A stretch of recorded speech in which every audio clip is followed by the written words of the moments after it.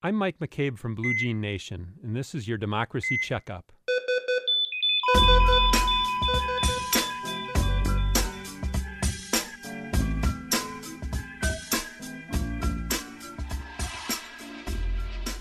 Wisconsin used to be an industrial powerhouse. The bloom is off that rose. The state is now struggling economically. The state lags in job growth and wage growth, has been slower to recover from the last recession than the rest of the country.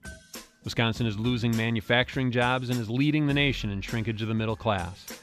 There are reasons for all of this, and one of the biggest reasons is that the lobbying group that passes itself off as the voice of Wisconsin business is backward.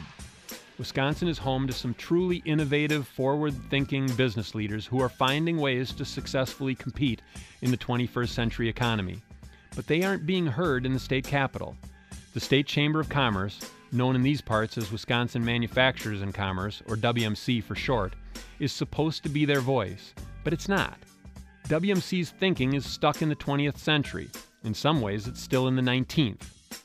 WMC's philosophy is that the key to economic development is lowering the cost of doing business, lower wages, lower taxes, lower environmental standards.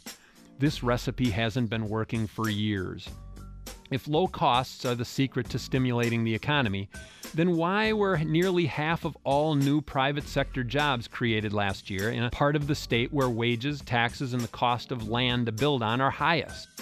Why did the number of private sector jobs in that area grow at 4 times the rate of the state as a whole?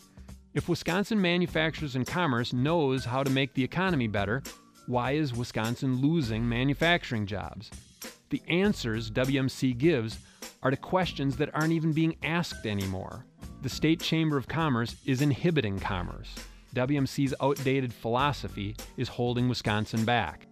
At a time when there is one dismal report after another about the state's economy, one of Wisconsin's greatest business success stories in many a year has to be the electronic health records pioneer Epic Systems. The company is growing by leaps and bounds. Verona recently passed one of the largest school referendums in the history of the state for construction of a new high school and other costly upgrades, almost entirely paid for by the community's largest private employer, namely Epic. Epic's success is an ode to WMC's agenda of lower taxes, lower wages, and lower environmental standards. Epic's leadership is not at all on the same wavelength as WMC's leadership. In fact, Epic wants nothing to do with WMC.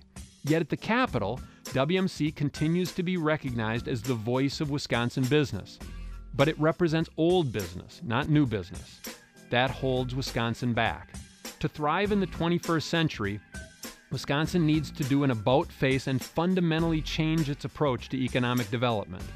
We need to watch and listen more to the epics and take to heart the formulas for success in the 21st century they are coming up with. And we should pay far less attention to WMC and its backward thinking.